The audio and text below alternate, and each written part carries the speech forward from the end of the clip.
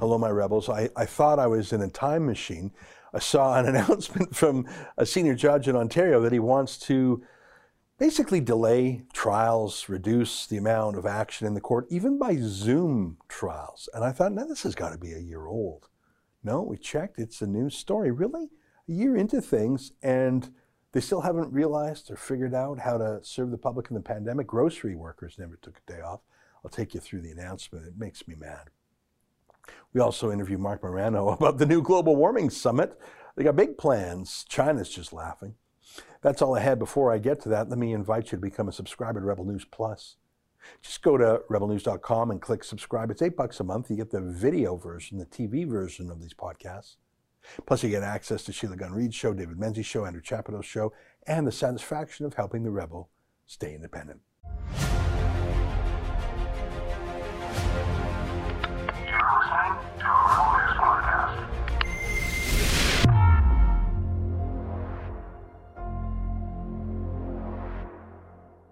Tonight, why are the courts shutting down even Zoom trials? It's April 26th, and this is the Ezra Levant Show.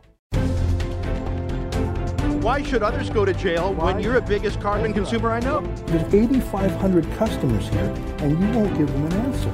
The only thing I have to say to the government about why I publish it is because it's my bloody right to do so.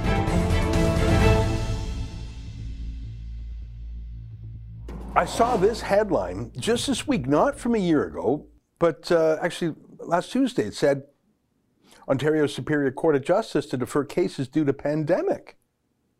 Ontario Superior Court of Justice has directed courts to defer as many matters as possible due to the pandemic.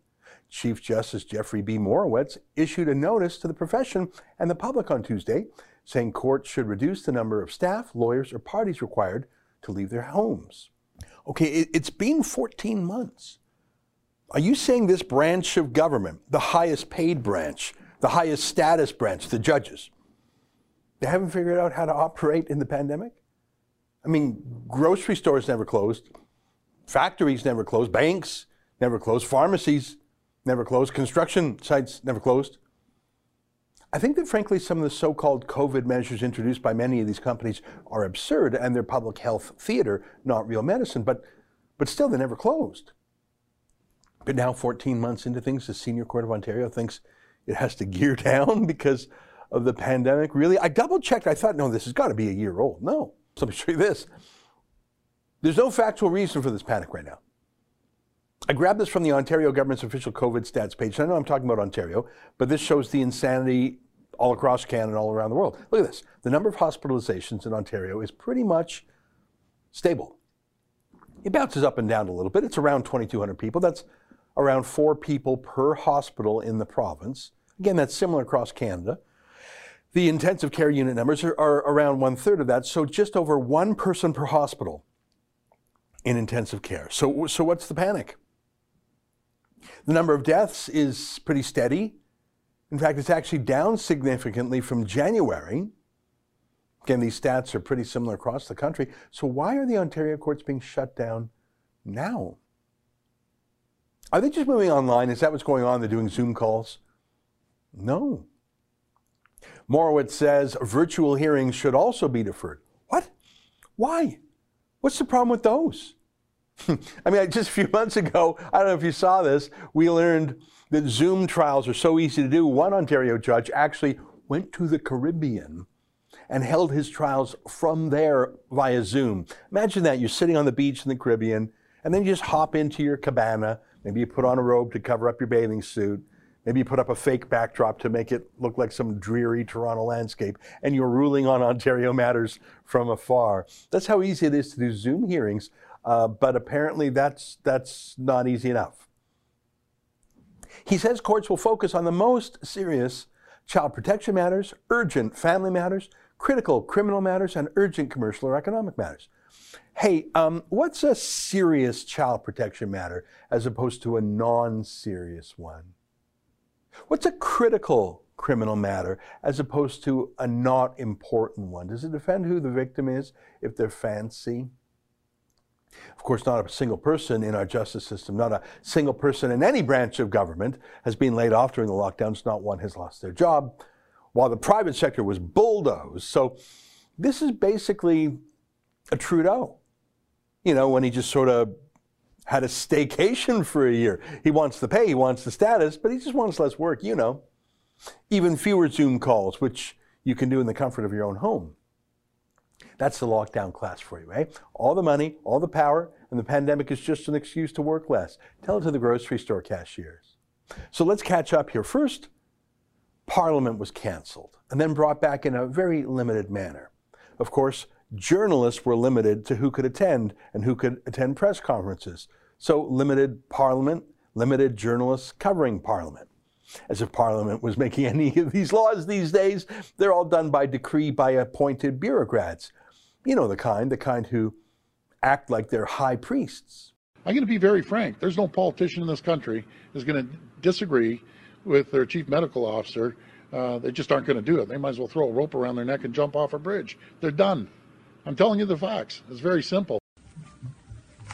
I don't know why I bring all these papers. I never look at them. Oh, you're giving numbers. I do. I go, oh. I said that. Did you really do that? I just say whatever they write down for me. That's why you're laughing. So limit Parliament, then limit media coverage of Parliament, limit travel, both internationally and now within our own country, between provinces, sometimes even within provinces. Limit churches, limit permission to leave your own house, limit the hours to leave your own house. Which exercising is one of them. Exercising is not allowed.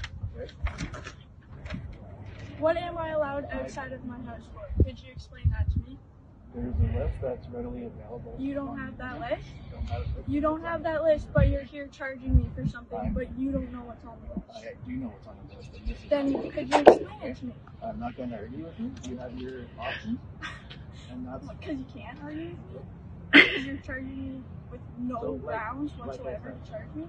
I'm walking up and down the sidewalk. The reason why you issued the ticket? No, you didn't. I just asked. Exercise. It's not listed. Exercise. I'm not allowed to. Exercise. Well, I'm not just. Okay, so what about him? Are you going to go give him a ticket? Because he's outside the bike. We're not going to argue. Okay? Really? Okay. You've been charged and you have your options, okay? Alright. Okay. Limit your life. Limit everything except your limitless obedience and acceptance and compliance. No limit on police powers. No courts have struck down any meaningful lockdown rule. Today, the federal court agreed that the COVID jails at airports do indeed violate our charter rights, but they won't strike them down in any hurry. They won't give an injunction. That can wait, says the court. You can go through that for a few more months, said the court. Oh, and up next, Trudeau and his Heritage Minister, Stephen Guilbeault, really his censorship minister, will introduce their law to limit what you can say and what you can hear on the internet. You're trapped in your home. You're living through the internet, but now that will be limited, especially if it taunts politicians. We've seen too many examples of public officials retreating from public service due to the hateful online content targeted towards themselves or even their families. And now this from the judge. Look, if this chief judge is saying that we just plain old have too many laws and too many lawsuits, I'm all ears. Let's simplify life. Let's get rid of the red tape. Absolutely. I'm all for fewer lawyers, fewer lawsuits, but I don't think he's saying that. He's not giving up his power and his prominence. He's just saying he and his friends would like to work a little less, even by Zoom, even from the Caribbean. Because, you know, you see there's this great new Netflix show on, and the lockdown class, they just need a little bit more me time, don't they? Stay with us for more.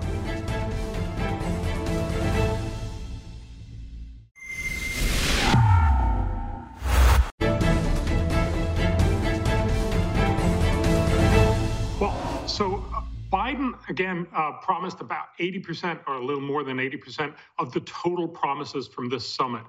And what that translates into is a reduction in temperature by the end of the century if Biden actually makes the next president or the next after that in 2030 carry through his promises, and if all the presidents for the next 70 years up till 2100 do the same. If all that happens, he will have managed to reduce global temperatures by the end of the century by 0.04 degrees centigrade. This is if you run it in the standard UN climate model.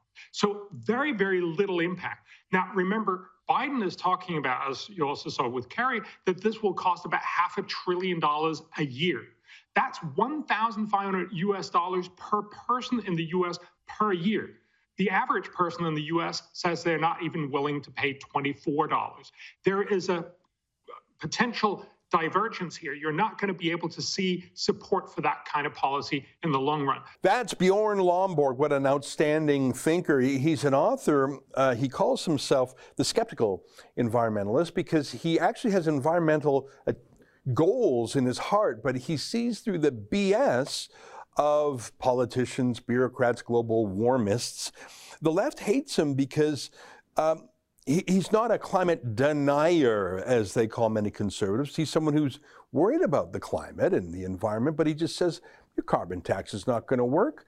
This $500 billion a year spending proposed by Joe Biden is not going to work. But that certainly won't stop Western politicians from digging in. Look at this Zoom meeting with the world's leaders. Joe Biden, the only one wearing a mask. I found that a little bit odd. He's on the right-hand side there. They weren't meeting in person, so he couldn't catch a cold through his computer. By the way, he's already been vaccinated. Maybe he's heard about one of those computer viruses. I don't know. I just thought it projected a weirdness or a lack of science or just a general weakness. Compare him to, well, there's China's Xi Jinping on the left. In the middle, there's Vladimir Putin. Even our own Justin Trudeau took off the mask.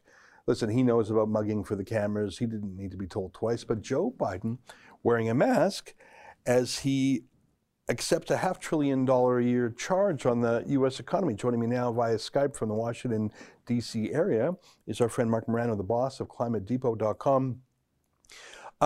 Marc, it's hard to believe that during the pandemic, the lockdowns, the economic disruption of the last 14 months, that anyone would seriously be talking about spending $500 billion a year in the United States to fight global warming, a fight that, as Bjorn Lomborg points out, has no possibility of success by its own terms, and that China is just laughing at because they're not going to do anything.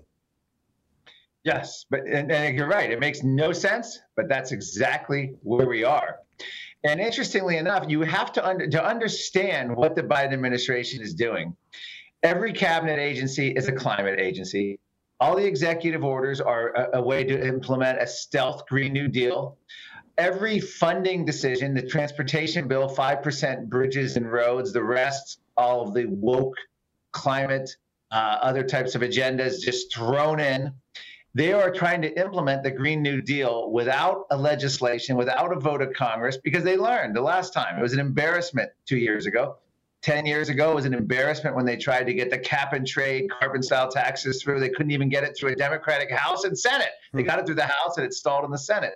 So they're doing all this through executive order. But what's amazing is they know the negative impacts it's going to have. They know it's going to hurt poor and the minorities the hardest because they're going to raise the cost of energy. But you know why they don't care? Because it's designed to do that. Because then they get to reach out and have all the subsidies and universal basic income, and they get to help them. They get more voters for life. So I think we have to look at this. This is an interesting perspective, Ezra, because they know this is going to have devastating effects on the very people they claim to be helping, but they don't care because those effects will justify more government intervention, which is part of the progressive plan.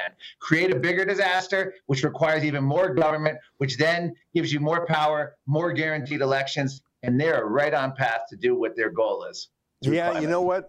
It's shocking to hear it phrased that way, but I think it's true. I mean, one of the first things that Joe Biden did was to halt the Keystone XL pipeline. That pipeline is actually already built across the border from Canada to the United States. That's almost a year ago now that was built, but it was not finished.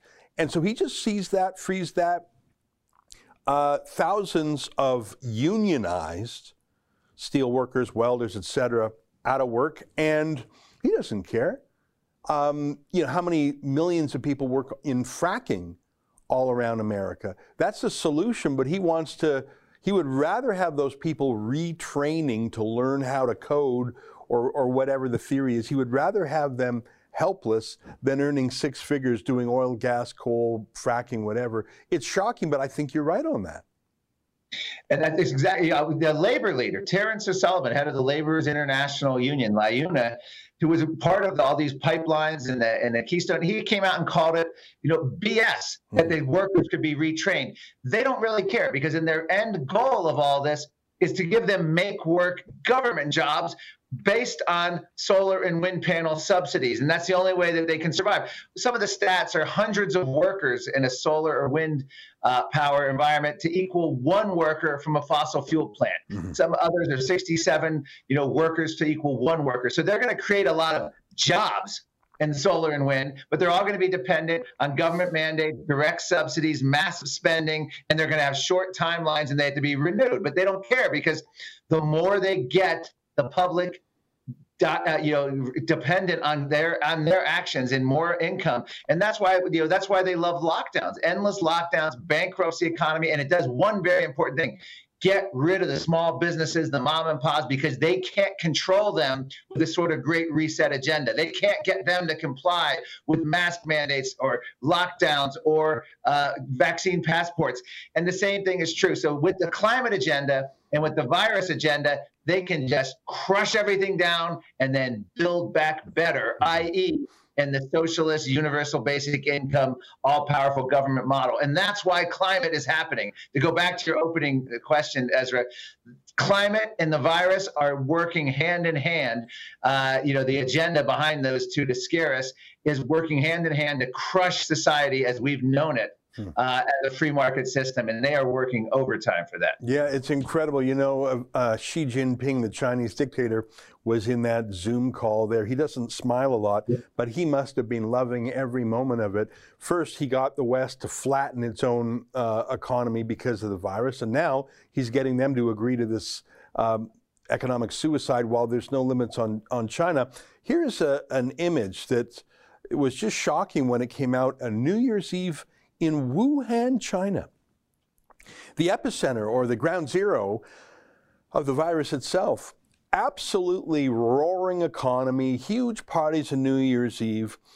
Compare China, which, after a blip, their economy's roaring, while we're into the 14th, but we've already 4 months into 2021.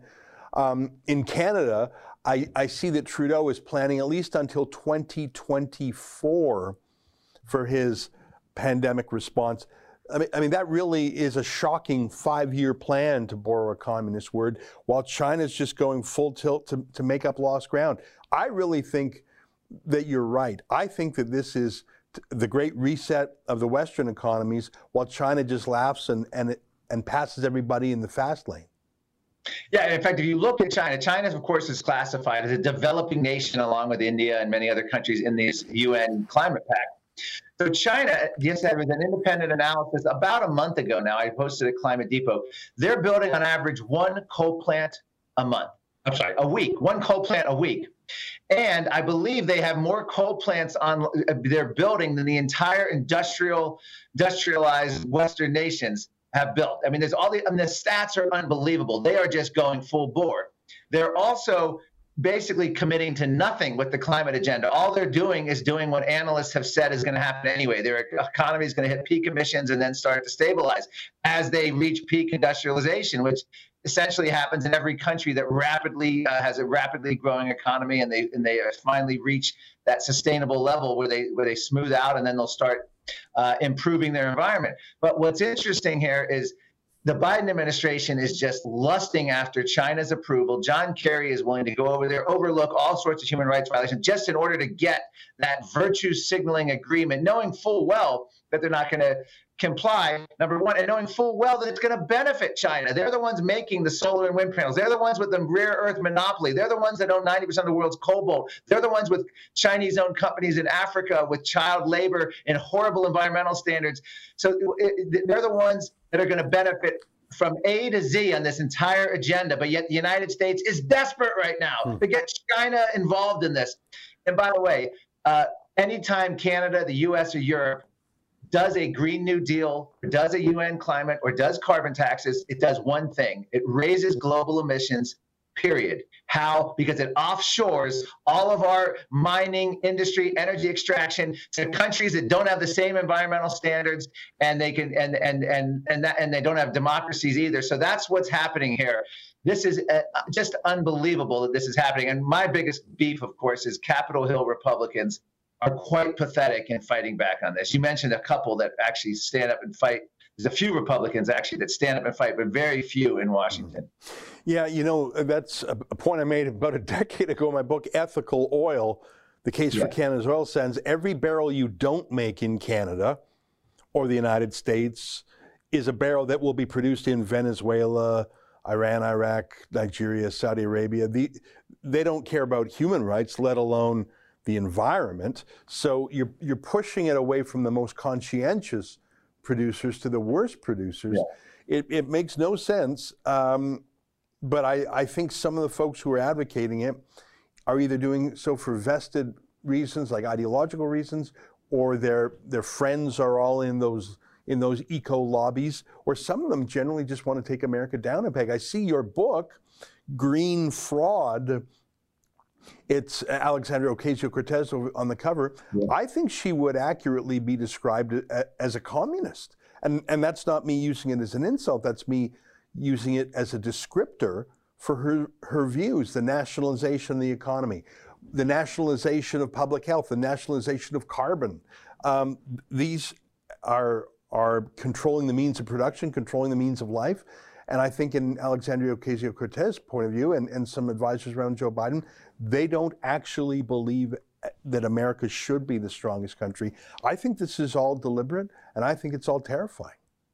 It is. I mean, Justin Trudeau actually was praising the Great Reset using the climate agenda. Now, if you go back, the Great Reset World Economic Forum, one of their exact phrases is the U.S. will no longer be the world's leading superpower. Mm-hmm. That's the stated goal. So all these leaders signing on to this, and we have John Kerry, we have Al Gore, we have Joe Biden, we have Trudeau, using the actual phrase Great Reset. I mean, they're not trying to hide it, although I do think the World Economic Forum has now downplayed it because they realized all the negative press from both. Interestingly enough, the progressive left, there's many on the progressive left, people like Naomi Wolf and others who are terrified of this Great Reset agenda. But I think what's happening now with Joe Biden now pushing this on us, it is going to be so rapid, so fast, a complete transformation. I opened the book Green Fraud with a 2009 quote from MIT climate scientist Richard Lindzen. And in it, he says, it's hard to imagine, this is in 2009, anything better than carbon dioxide in the atmosphere, a trace essential gas, to come up with the control of every aspect of human civilization. Well, if you fast forward just about 11 years, there is one other thing that they could actually envision to control all aspects, and that's a virus. Mm-hmm. And now the COVID virus is where the lockdowns began and all this Great Reset talk began, the Great Reset of capitalism. Well, now, because of that, we have a situation where climate and COVID are merging together. I have 2 chapters in the book, Green Fraud, on that very topic. And right now we have everyone from Greta Thunberg to John Kerry to Washington Post all talking about how climate change will make viruses worse. They're basically going to piggyback and merge the 2 issues. We are in for it because we need to elect people that actually have proper, willing to fight this. But unfortunately, most of the people in power now are just weak people in power who don't want to be seen as against public health or seen as against the science when it comes to climate. Yeah, we have that same problem up here in Canada. The Conservative Party is not very conservative. They recently endorsed the carbon tax, ending a decade of opposition to it. It's bad news. Mark, it's great to see you again. Thanks very much. One more reference to your book. It's called Green Fraud. We'll have the Amazon link underneath in case folks want to click it. I encourage you to do so. Thanks, Mark, and we'll talk to you again soon. Thank you, Ezra. I appreciate it. All right, there you have it, Mark Morano. He's the boss of ClimateDepot.com. Stay with us, Morano.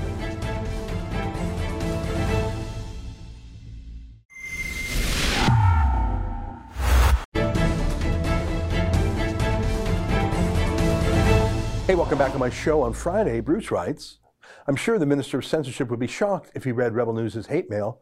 We conservatives get so much abuse online, even so we learn to take it like grown-ups. Yeah, I mean, the internet is a place of insults and snark, especially from anonymous accounts. in the case of Rebel News, we get all that, and we actually get our people pushed and shoved and sometimes punched, and the police really don't help us. If we were the CBC, each time our people were touched would be a national scandal. But politicians get a taunt, and they want to censor the internet. Give me a break. Stephen writes, all these horrible politicians need to be removed. Yeah, but replaced with whom? With Aaron O'Toole? He hasn't opposed any of this. Loretta writes, only feeble-minded people need to censor others because they have no rational counter-arguments.